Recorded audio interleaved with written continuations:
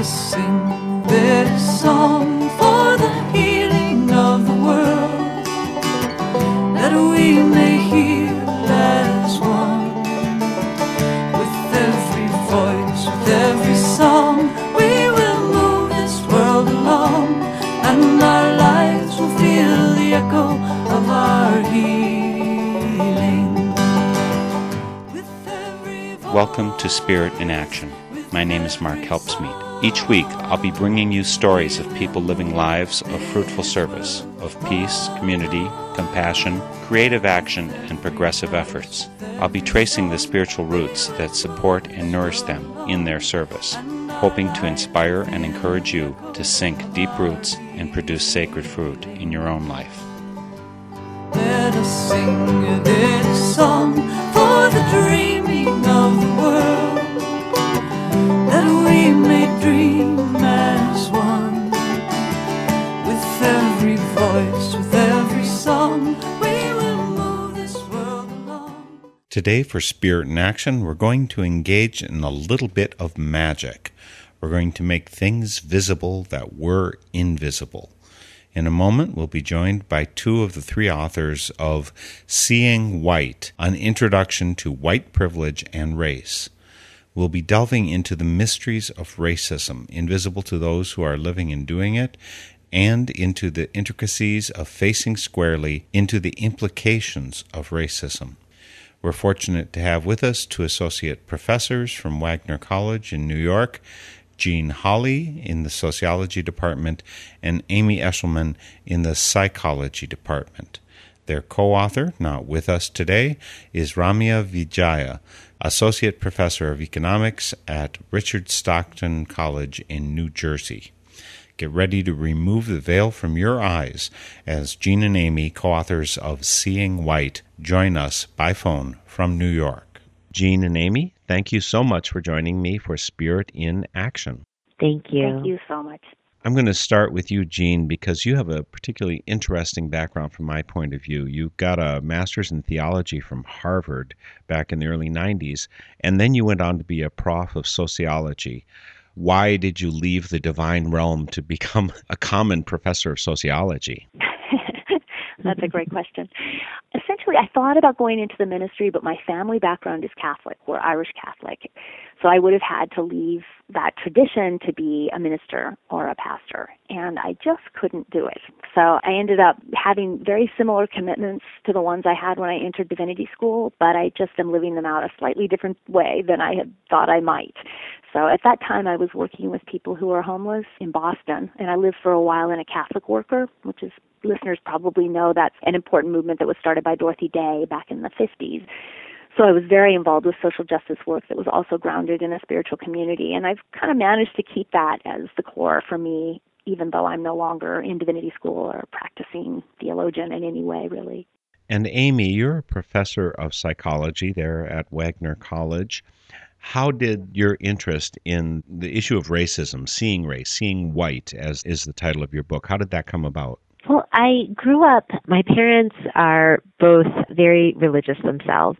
My father is a recently retired Presbyterian Church USA pastor, and my mom was a traditional pastor's wife in terms of being very involved in the church. In some ways very traditional, in some ways very much challenging the church to think about issues of social justice, issues of feminism, issues of race.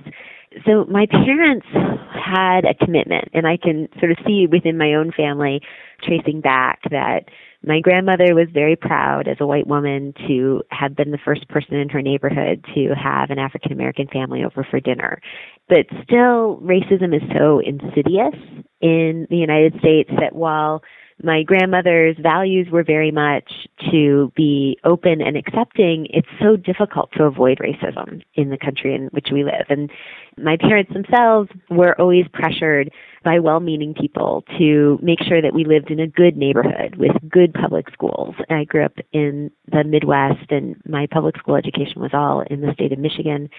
It was always to, make sure that we were in a good neighborhood, which essentially meant a white flight suburb outside of a city that was predominantly African American. And my parents struggled with those decisions, but also felt a lot of pressure to follow certain social norms.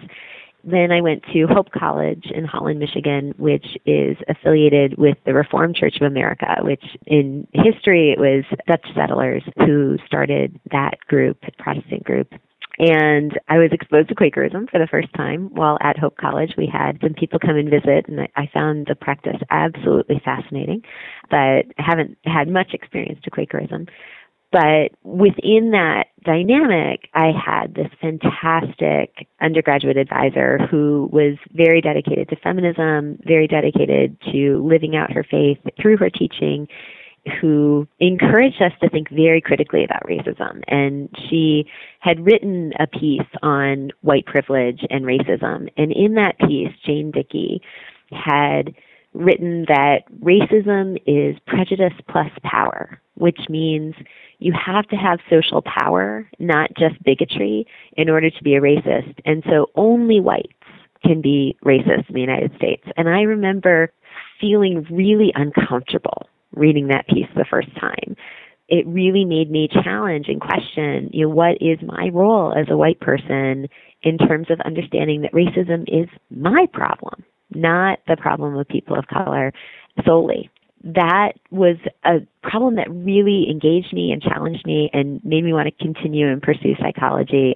And this book that we're so delighted to talk to you about today was very much a gift that Jean and I wanted to give to our students in terms of challenging them to have those uncomfortable and life-changing moments of really thinking critically about race.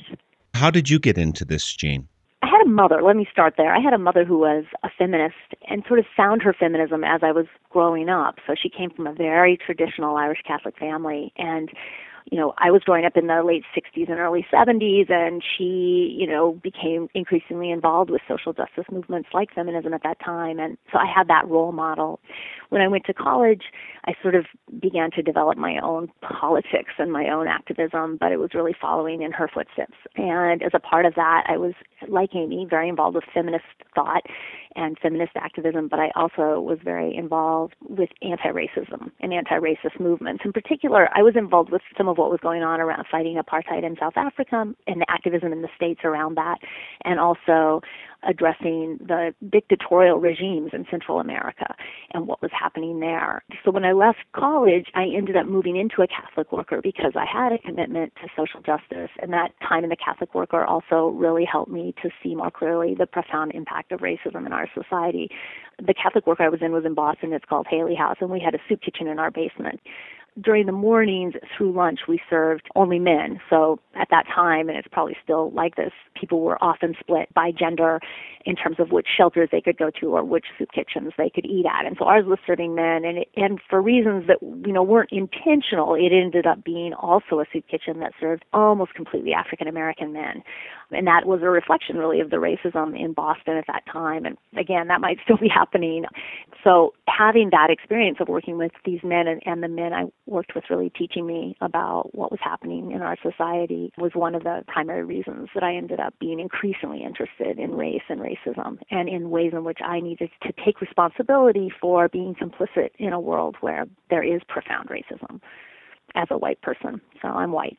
And there's a third co-author for your book, Ramya Vijaya. Ramya is not here. I guess she's over in India at this point. Ramya is an economist, and she's actually originally from India, although she teaches at Stockton in New Jersey, and right now she's on sabbatical for the year in India. And she is a brilliant economist and also, like Amy and I, a feminist. And she's a woman of color. And I think by working with us on this book, she also, taught us a lot about the impact of race and racism.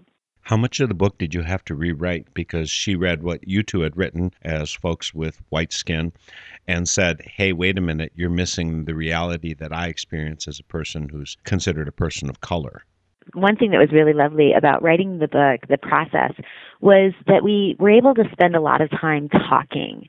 So when we got together and outlined what the proposal was going to be, I found those conversations to be so eye-opening and so helpful because Ramya is such a powerful and smart and talented individual that she was able to clearly guide us in terms of what her experience was like and why she was interested in working on this book with us. I want to go to a topic that I think you addressed already, Amy, and that is the definition of racism. Because I struggled as I read the book, and I will admit up front, and I'm probably going to flunk the course because of this, is I've only made it about 2/3 of the way through the book so far. So I don't know, grade C at best, I guess. One of the things you talk about early on is what is racism, and as you've already said, prejudice plus power makes racism. And you mention also that you can have racial bigotry, which is just without the power, you can be a racial bigot. That's no problem. Anybody can be a bigot in terms of race. How hard do you have to fight with your students to get them to accept that point? You want to take that, Jean? Yeah, the thing that's happened with our students, which has been, I think, a really nice teaching experience for me as a teacher. I've learned a lot about teaching when I teach race, especially to predominantly white students. Amy and I have been working at Wagner College, which is a small liberal arts college in New York City. And like most private small liberal arts colleges, the student population is predominantly white. Amy and I have co-taught a lot of classes together, including a race, gender, sexuality course where we've, worked with predominantly white students around issues of race and racism. And it's been really interesting to kind of, work on the gap between us and our white students in terms of our thinking about race and racism and their thinking about race and racism. And to do what I think is good teaching, to really attempt anyhow to try to do what's good teaching, and that is to allow our students to have the ideas that they have and accept that and be respectful of that at the same time as we propose things that are radically different from anything they've ever thought before. I don't know. I think we've mostly finessed that well so that our students feel respected when they leave with a different opinion, and yet they've got this new idea in their head that they may over time, come to agree with us, and they also might not. I think that you described that very well. And one of the things that we try to do in our class and in the book is to present clear evidence that racism might not be intentional. It might be institutionalized in the different ways that laws are written or the ways the opportunities are given out, and that, to some extent, by setting things up so that certain neighborhoods are eligible for FHA, Federal Housing Administration loans, and other neighborhoods are redlined out of that. That the neighborhoods that had those opportunities to get those loans were predominantly white neighborhoods, predominantly African American neighborhoods, were excluded from those loans, and the long-term effects of some individuals historically having had parents or grandparents who were able to buy a home because the federal government made that possible through reasonable rates on mortgages, while African American families haven't had those same opportunities.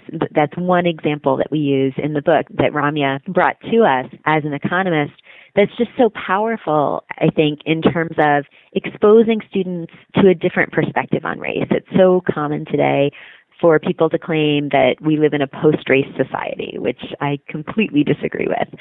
As Jean said, we want to challenge them to think about these ideas and then form their own perspective.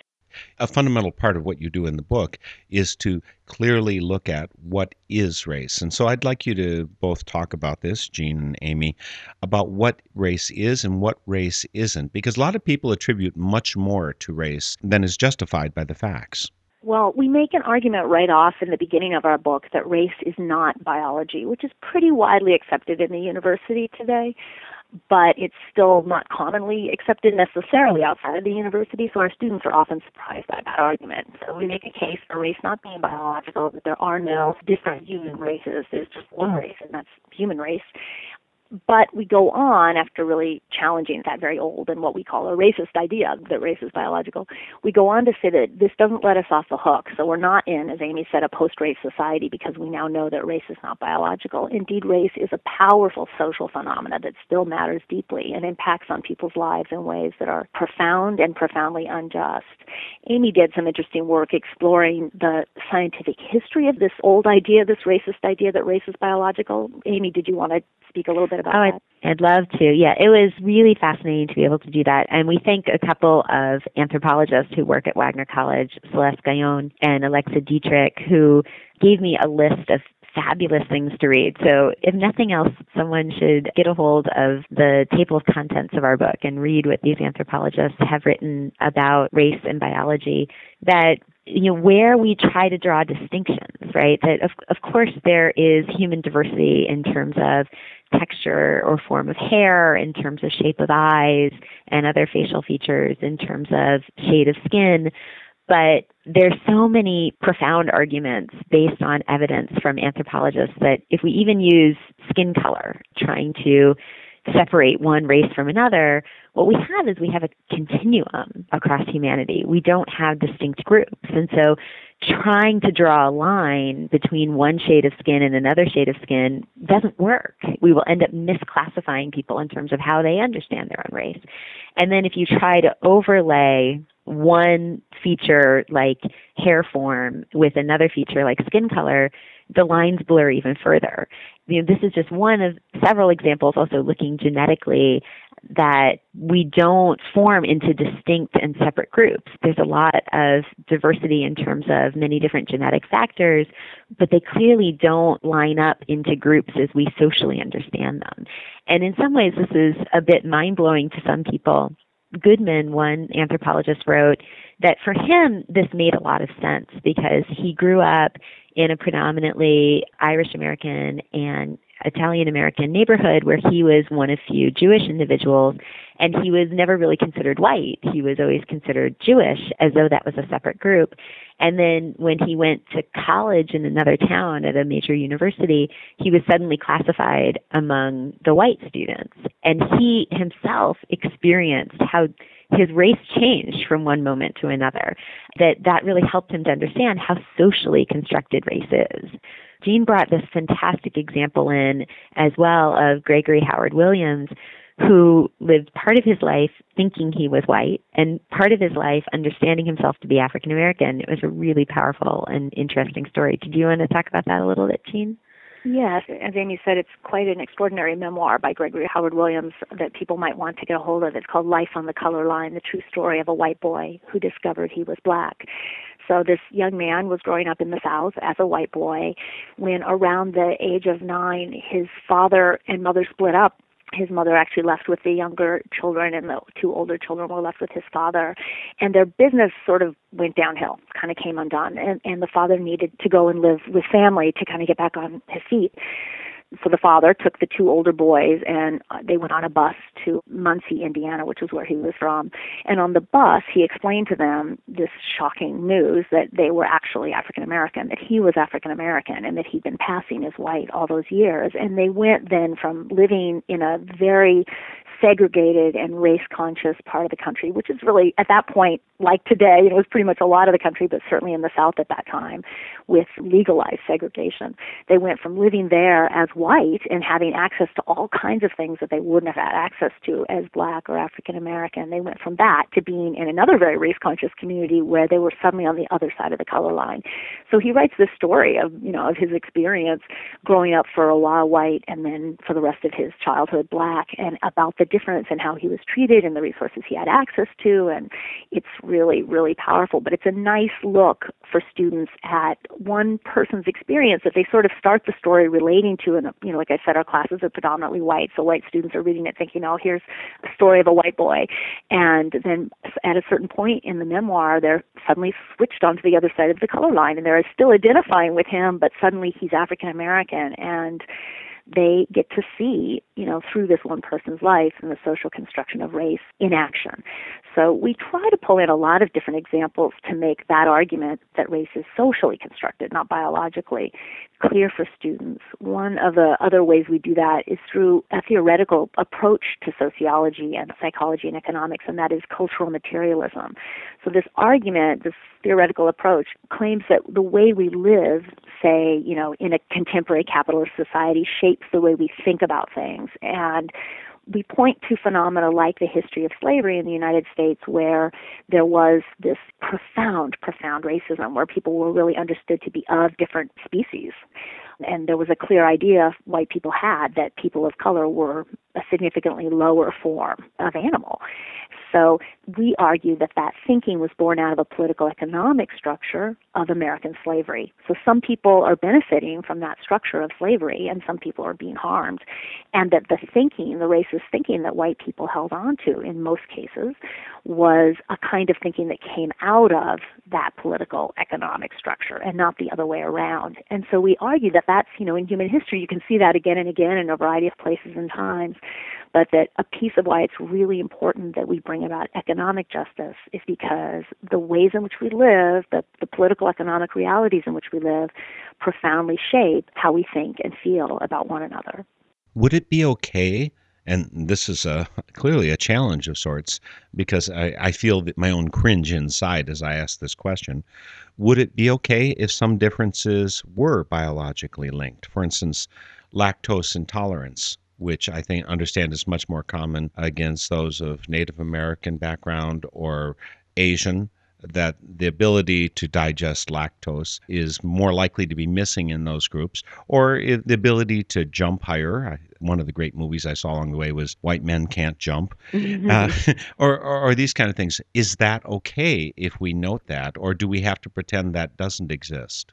Well, I think one thing that's interesting is that definitely we can see that there are differences that occur across humans, right? And so there are people who are lactose intolerant, like me, as a white American woman, and people who aren't. But we tend to be so focused on race that we tend to impose race as the socially understood idea on those biological issues. So one of the things that we mention in the book is that a certain gene mutation has been found to predict breast cancer in Ashkenazi Jewish women. So the question is there something distinct about this group that's a biological difference about this group, or could this be understood in a different way? And one argument is that Ashkenazi Jewish women are not in and of themselves a distinct biological group, but they're a social group that has had experiences that affect biologically what's happening in their lives. And so because this is a group that has experienced profound discrimination, attempts at genocide. One author that we use extensively, Graves, argues that probably what we're seeing with the fact that this gene is predictive for this group has much more to do with the social experiences of the attempt on genocide of this group and how our social lives affected the biology of what genes tend to be present in people that we socially understand to be part of this group. And so another example that we use is to look at sickle cell anemia, which historically was understood as an African disease, but it's actually much more about how human genes interact with the physical environment. And so we find that sickle cell anemia tends to be present in populations not based on what continent they're from, but based on whether or not they're stagnant pools of water that tend to breed malaria. And so in places, including Greece and a number of places outside of Africa, where malaria is very present, the sickle cell gene, if an individual has one parent that gives a sickle cell gene and another parent that gives the dominant gene, they'll end up being malaria resistant while not suffering the full effects of sickle cell. But with two parents giving the sickle cell gene to a child, we'll have all of the terrible effects of sickle cell anemia and the intense pain that goes along with that. And so it's very interesting to look historically that sickle cell anemia was understood to be an African American disease in the United States. And so people with other heritage who also had it were told, well, you must have African roots, when really that wasn't happening. And so I find it mind-blowing in a really fun and fascinating way to start to understand that the things that I understood, like, oh, well, Asians and American Indians are more likely to be lactose intolerant, that, there's something about that group, that to start to realize, well, wait, we tend to impose those ideas or to see those groups as distinct based on things that actually are much more prevalent across humanity. You're listening to Spirit in Action. I'm Mark Helpsmeet, your host for this Northern Spirit Radio production. Our website, northernspiritradio.org. Today we have with us two of the three co-authors of a book, Seeing White, An Introduction to White Privilege and Race. We have Jean Holley and Amy Eshelman. Their third author is on sabbatical in India, Ramya Vijaya, unfortunately could not join us today. So we've got Jean and Amy here at least, and they're talking about the ins and outs of racism. And I guess there's one more obvious question that I want to ask you. I don't think you explicitly name this in the book, but everything has its pros and cons. Why is it important that we get rid of racism? Why do we want to eliminate racism? I guess maybe it's so obvious that one doesn't feel like one needs to answer this. I think for us it's primarily a matter of justice, that we all have a commitment to social justice, and we don't think justice can happen in our world without challenging both economically and socially and in every way the racism that we see to be so powerful at this point in the United States and other places. I'd like to add one other piece of evidence to what Amy was so beautifully explaining, and that is we use a study by the Education Trust, which is a not-for-profit organization that did a national study on schools across the United States. And just as one little example of the ways in which segregation and racism happen, the Education Trust found that in districts in the United States that had the highest percentage of students of color versus districts in the United States that had the highest percentage of white students, there was a $1,000 gap per year per student in terms of how much funding the schools had.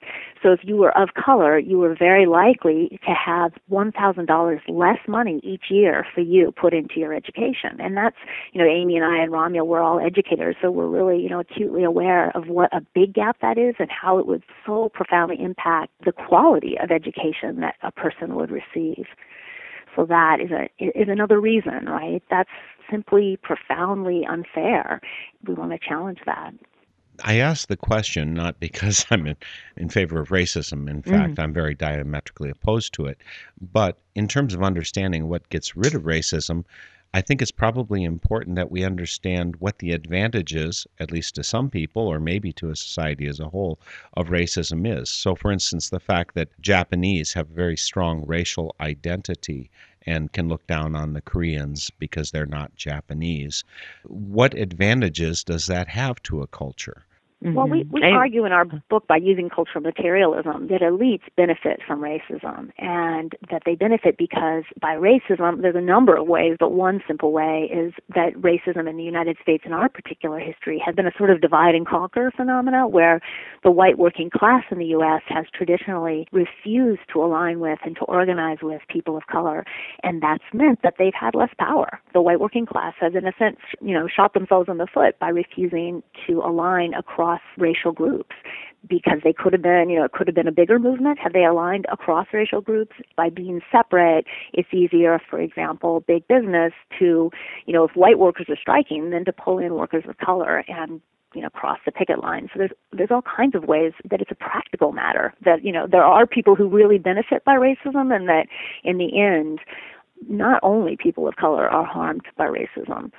An additional argument that we also made, Jean said that so well, but that white people are also harmed by racism. Of course, individuals of color are very much harmed by racism, but as Jean was saying, white working class individuals would probably have gained much more power in terms of bargaining and if they had worked on focusing on issues of class rather than issues of race. And so racism has harmed those individuals.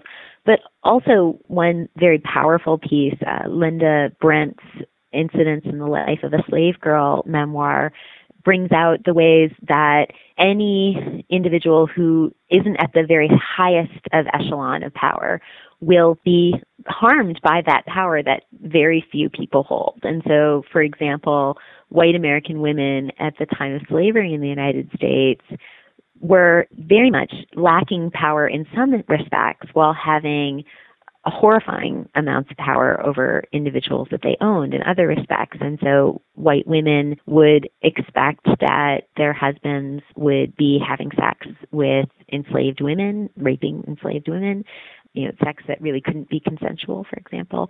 and that they were just expected to quietly sit by and accept that because they had the power that they had. And so, as Jean was saying, there's so many ways that cultural materialism will reveal that people will sometimes accept a little bit of power that is sold to them when they might be able to achieve so much more power if they gave up that little bit of power that is promised to them so that they were on equal footing with all others. David Roediger is someone we use in our book, and he draws, he's a contemporary historian, a really wonderful historian who works at the University of Illinois.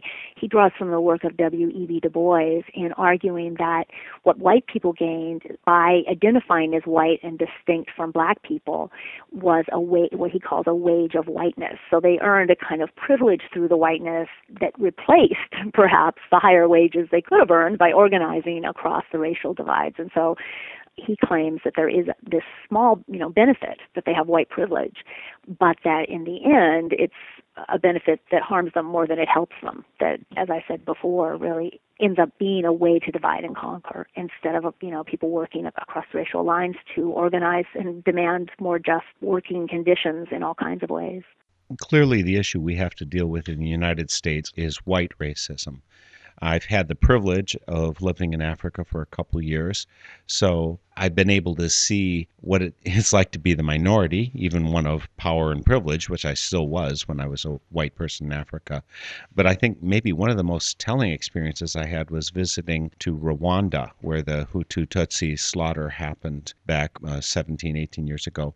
In that case, the Hutu and Tutsis considered themselves to be of different races, although maybe to us that would have been invisible racism, and we couldn't see the difference. Clearly, racism happens around the world, even though it's European-based, I guess, here. Again, I want to come back to the idea of what is the advantage of racism? Why do we see it in Japan and in Africa and in the U.S.? Obviously, colonialism, there was an advantage to the colonialists, the imperialists, as they moved out and wanted to take control of other peoples. What is the big advantage? And then, from your point of view in the book, what can we do to get rid of it if that advantage still exists? Mm-hmm. Yeah, well, as you noted, there is this, powerful history of colonization and slavery that's happened, that's been global and predominantly perpetrated in the last 500, 600, 700 years by Europeans. Yet at the same time, which I think is a really important thing to point out, people who are of European descent don't have a corner on the market of racism. So that, as we argue in the beginning of our book, race is not biological. So white people are also not biologically more prone to be racist than other groups. That these phenomena happen, historically through time in social situations. And it's developed in this way, in this particular way, with Europeans perpetrating some of the worst, really, human rights violations in our human history. And yet, we're not the only ones who are capable of doing really atrocious things. It just has happened this particular way globally in our history. And it's so powerful, the example of Rwanda, of really seeing that race is socially constructed, where from a perspective in the United States, many people wouldn't recognize the difference between Hutus and Tutsis, that was an incredibly important distinction for those individuals and a socially constructed one. One thing that we talk about in the book is that individuals, when they have privilege, tend to not recognize their own privilege. They tend to see, I'm just a normal person who gets what I deserve.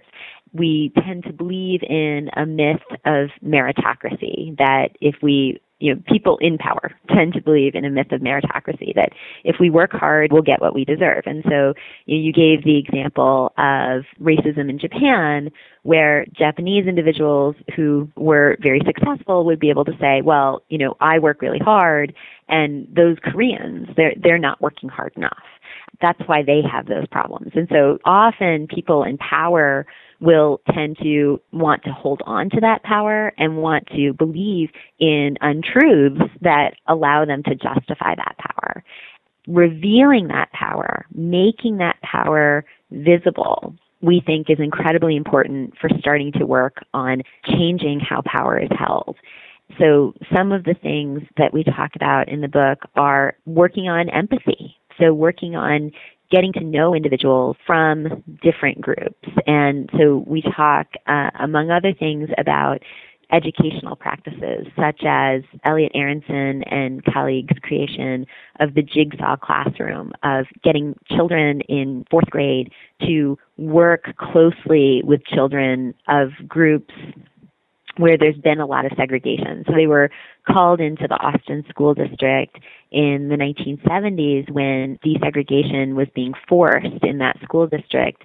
They found that Mexican American students were keeping to themselves, white American students were keeping to themselves, African American students were keeping to themselves, and the researchers created a way to challenge the students to work closely together, to need to rely on each other, to have equal status in the classroom, which is remarkably different than what it had been before. And so they created a system where the students were teaching each other pieces of the material, and they needed to learn from each other in order to succeed in the classroom. And it was profoundly powerful in terms of changing how the students understood those specific individuals in their group, and that a lot of empathy building occurred. And then every 6 weeks, they would change up who was in the groups so that pretty soon, as Elliot Aronson has argued, there was nobody left to hate. He uses that as a quote from a play, that if you get to know everyone on an individual basis where you really get to see them for who they are as a person, you start to realize that, oh, I've met a number of different Mexican American students, and they were all different from each other, but they were all really neat people I could connect with. It's going to make it really difficult to hate Mexican Americans. And so that was one very psychological approach that we talked about. And I'd love to hear Jean talk a bit about another approach that we talked about, which was the guaranteed income.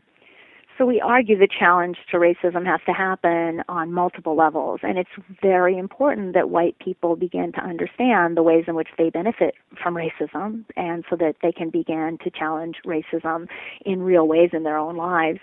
And we claim that, it's really, really important that racism be challenged on an economic level as well as on an individual level. So some anti-racist movements in the United States have done good work with white people becoming increasingly conscious of the ways in which they act in racist manners or have racist beliefs. And I think that's really important for white people to do. But we also want anti-racist work to happen on an economic level so that we look at our history, for example, in the United States, where we've had profoundly unjust economic systems that have perpetrated the power of white people over the power of people of color. Slavery is, of course, the classic example, but post-slavery, there was Jim Crow through segregation, legalized segregation through most of the United States, and that, was pretty alive and well into the 1950s and 1960s. And, today we continue to have not legalized, but very real segregation throughout the United States, and that plays, a powerful role in the access to resources that people have. So one way we suggest that things could be made more just economically is through the guaranteed income. And the guaranteed income is an idea that's come and gone on again, off again through the last 150 years or so. In fact, the person who put it forth and really got closest to implementing it was actually Nixon, a Republican.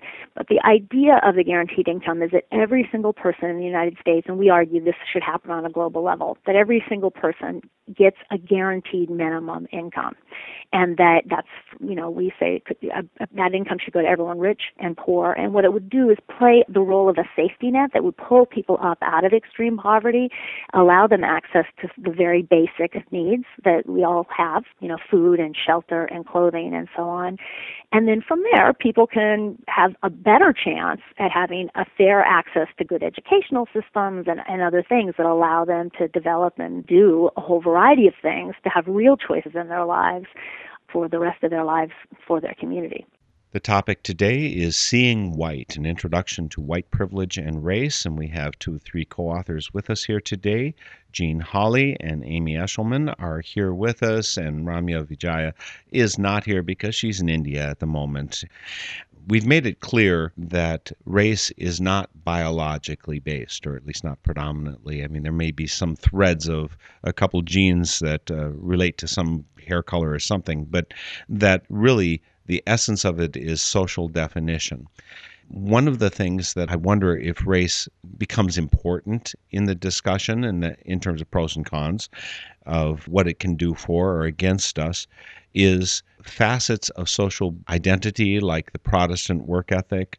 I think of it in another way because I lived in Togo in West Africa for 2 years. One of the things I got to observe was how closely families work with and take care of each other, and particularly the vice principal of the school that I taught at. He had a very well-paying job. He could have advanced considerably if he had his money for himself. But in fact, because of the way that their society and culture works, Togolese specifically in this case, some of his money went to help his brother and sister who lived with him with their kid, and he had 3 cousins who he was supporting who were living with him, putting them through school. He's sending money to his mother. So whereas in the U.S. he might have been mainly for himself, kept most of his money for himself, his culture dictated that the family stick together. So when those kind of cultures, and we certainly have that in the U.S. with Latino or with African Americans or folks from Asia of different countries, the Hmong and so on, who have different cultural ways of being. How do we address that in terms of racism? Because it's actually culturalism, it's not race working there, but it's so determinative in terms of how economic change happens within a family or within a culture. Well, I would argue that those are really powerful and beautiful ways of living human lives, and that is to be committed to one another. I think they make a nice example to challenge the idea that economics has proposed, in the last couple of decades, and that is that humans are naturally competitive and that they make rational choices for their own individual selves, and that's in, essentially there's been this idea that that's human nature, and it's actually, we have so many cross-cultural places where we see different things happening, where people are not competing with one another necessarily, but in fact actually putting other people's interests before their own. I don't think that slows anything down. It's I think a useful thing for people who don't come from a culture like that to look at and think about, and it's also, I think, just another call for justice on an individual and economic level. So if we had, a more fair distribution of resources in the world today, people could have their own cultural experience and be more individualistic and competitive or more family-oriented or whatever it was that they are and that they come from without having this profoundly unequal access to resources at the same time. So I think for me, and I think for all of us in the book, that's sort of a bottom line. Mm-hmm. Amy, what would you add to that? Just to emphasize what Jean was saying, a concrete example might be to look at, what are the pressures that individuals are likely to face. So a given workforce or a given school might look at, did this principal need to do certain things that maybe having flex time rather than a traditional set number of hours that the individual works every week? Could flex time give that individual a chance to perform the job even better than the person already was? Or could schools offer late arrival or an early dismissal if siblings need to be helping out at home, taking care of younger siblings? And different ways of looking that, if we understand the world to be one normative way and we're not taking into account that there are these different cultural standards and there can be this real emphasis within groups of the importance of taking care of friends and kin, then if we are to understand the diversity within an organization, how could we better serve the people in that organization? I assume both of you have read or encountered the ideas that were included in the book Guns, Germs, and Steel, where the fundamental question is, why did the European folks tend to dominate the world? How did that come to happen? What was the advantage? What made the difference? And maybe it was because they're more racist, or maybe it's because they innovated in other ways. One of the ideas, for instance, that he addresses is that in terms of writing, even though China had a very well-developed civilization back when Europeans were very much in dark ages, that their form of writing slowed down the development of the intelligentsia, the elite, the class, the folks, people who could read and write and therefore disseminate ideas more quickly. So that's just one facet of that book, and he addresses many others. So my question is, have you encountered that book and those ideas, and how does that dovetail or not with racism as one of the modes of, let's say, achieving the upper hand? We have encountered the book. We didn't actually do enough with it in this edition, and we're hoping to have a second edition soon of our book, Seeing White. And that would be one of the texts we really need to address more directly in our next edition. We discuss global history through the work of Emanuel Wallerstein, who's a social historian. He's a sociologist who does social historical work, and he essentially looks at our contemporary situation in terms of phenomena like race and racism as being the outcome of a larger global history where certain groups, he really kind of starts with particulars, right? That in England and in the Western European area of the world, elites had an immense amount of power over the vast majority who were peasants. So there was this tiny group of very powerful elites, and the most of the population were extremely poor peasants. And the peasants would work the land for food, but it wasn't understood to be their land. They had to give a tithe, which is essentially like a rent, from what they produced to elites for the privilege of using the land. So we have this system where elites slowly began, for a whole variety of reasons, to enclose their land. It was called the enclosure movement, and it started in the most Western nations and then kind of moved out from there, where they began to enclose their land and actually raise sheep. And the sheep were being used for the wool for clothing. And as that happened, peasants had less and less access to land and ended up migrating to cities to look for new kinds of jobs. And, then industrialization started to happen in Western Europe.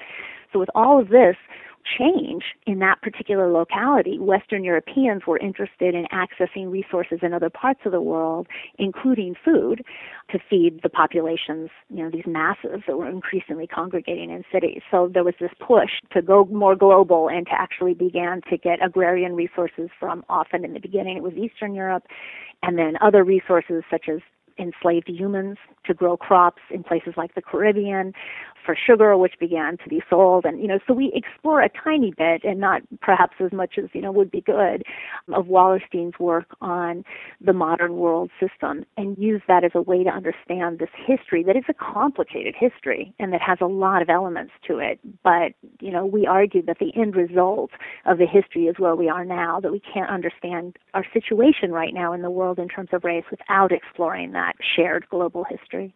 One of the things that you address in the book, which I found fascinating because it goes so counter to the cultural narrative we have here in the U.S., you talk about multiculturalism.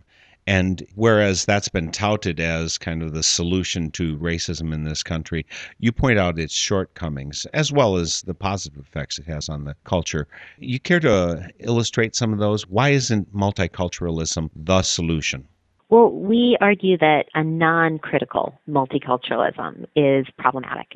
And we encourage educators and different people putting together different events, for example, to think critically about social justice issues and looking at issues of power and how to infuse those into a critical use of multiculturalism. So we have a great concern that if multicultural event looks at very surface level issues, at issues of dress, issues of food, music, that's maybe going to be a lot of fun and an interesting celebration of difference, but that it's not going to get to the core of these hard-hitting issues that you've been asking these fantastic questions about why is racism important? Why is it important to understand why certain groups have had greater advantages than others? Why is it important to reveal privilege? So we really want for anyone thinking of a Celebrate Diversity Day or some other sort of multicultural event to be looking at ways to address those issues, because without them, multicultural events might be feel-good events, but they're really not going to get at the core of this problem. Almost all of us, I think, experience some kind of discomfort when we talk about the racism that comes to us natively as being white people in a white-dominated society. And when we look at that, we feel guilty. In your case, Amy, because you're a professor of psychology, maybe you have some insight into this. Is it necessary to go through those feelings of guilt or maybe a little bit of self-loathing because we've been consciously or unconsciously part of the machinery of racism in our society? How do we deal with that? Mm-hmm. Well, Janet Helms is an African-American psychologist who has looked at how whites understand their own whiteness and has looked at a developmental model of this. It's very common at first when exposed to issues of racism to resist seeing oneself as racist. At this point in our culture, to call someone racist, another fantastic African-American psychologist, Beverly Daniel Tatum, says, to call someone a racist, it feels like being slapped in the face. And as a white woman, I completely agree. I've had wonderful friends over the years point out my racism. It feels terrible when they do it. And I am so thankful for them for being a good enough friend that they were willing to slap me in the face when I needed it. And so Janet Helms, this developmental psychologist, she argues that there'll be a pretty predictable process that someone goes through when being exposed to ideas of racism. And so an initial stage will be to feel a lot of guilt and to want to avoid that guilt, maybe by wanting to not talk about racism or not have to think critically about racism. And that working beyond that guilt and starting to understand that, as Beverly Daniel Tatum argues, we live in a racist world.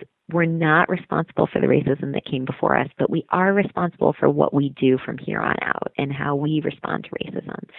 That starting to recognize that we do have power, but we also aren't solely responsible for racism. I think that there's a way to develop a real sense of moving forward, letting go of some of that guilt. So one of the things from the very first chapter is that we make an argument that guilt is probably not a productive thing to be feeling. So that's not our goal. We don't want to encourage people to feel guilt, but we want to encourage people to think critically. And we acknowledge that guilt might be something people have to work through and get beyond so that they really can engage critically with these issues.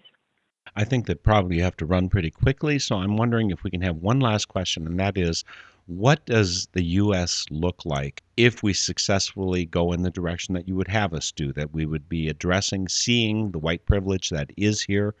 What would we look like if we actually addressed that and came to a position, I think, of true equality?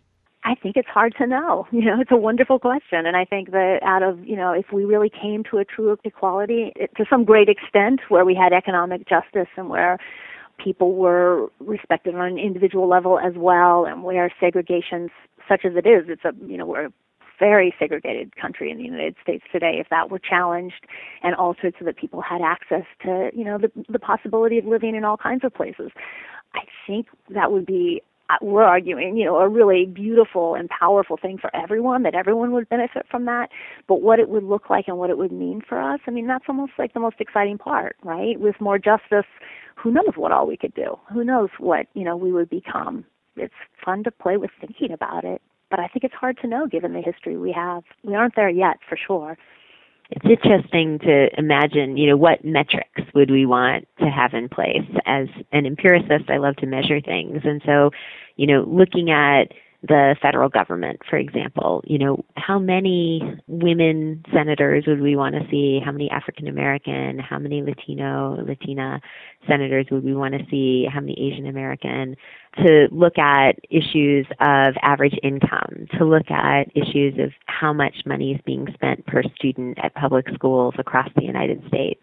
There's so many ways that just revealing the racism helps me to see what the goals are, that any student, regardless of race, will have equal access to a very substantial and powerful education is such an important goal.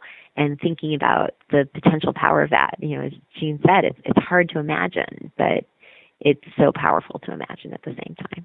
I love the vision of this world that we could go into where everyone's gifts are accepted into the mix. They're all lifted up. We've become a different nation, a richer nation, a nation where everyone is counted and fully counted. And I thank you for playing the part that you're playing by writing Seeing White, an introduction to white privilege and race.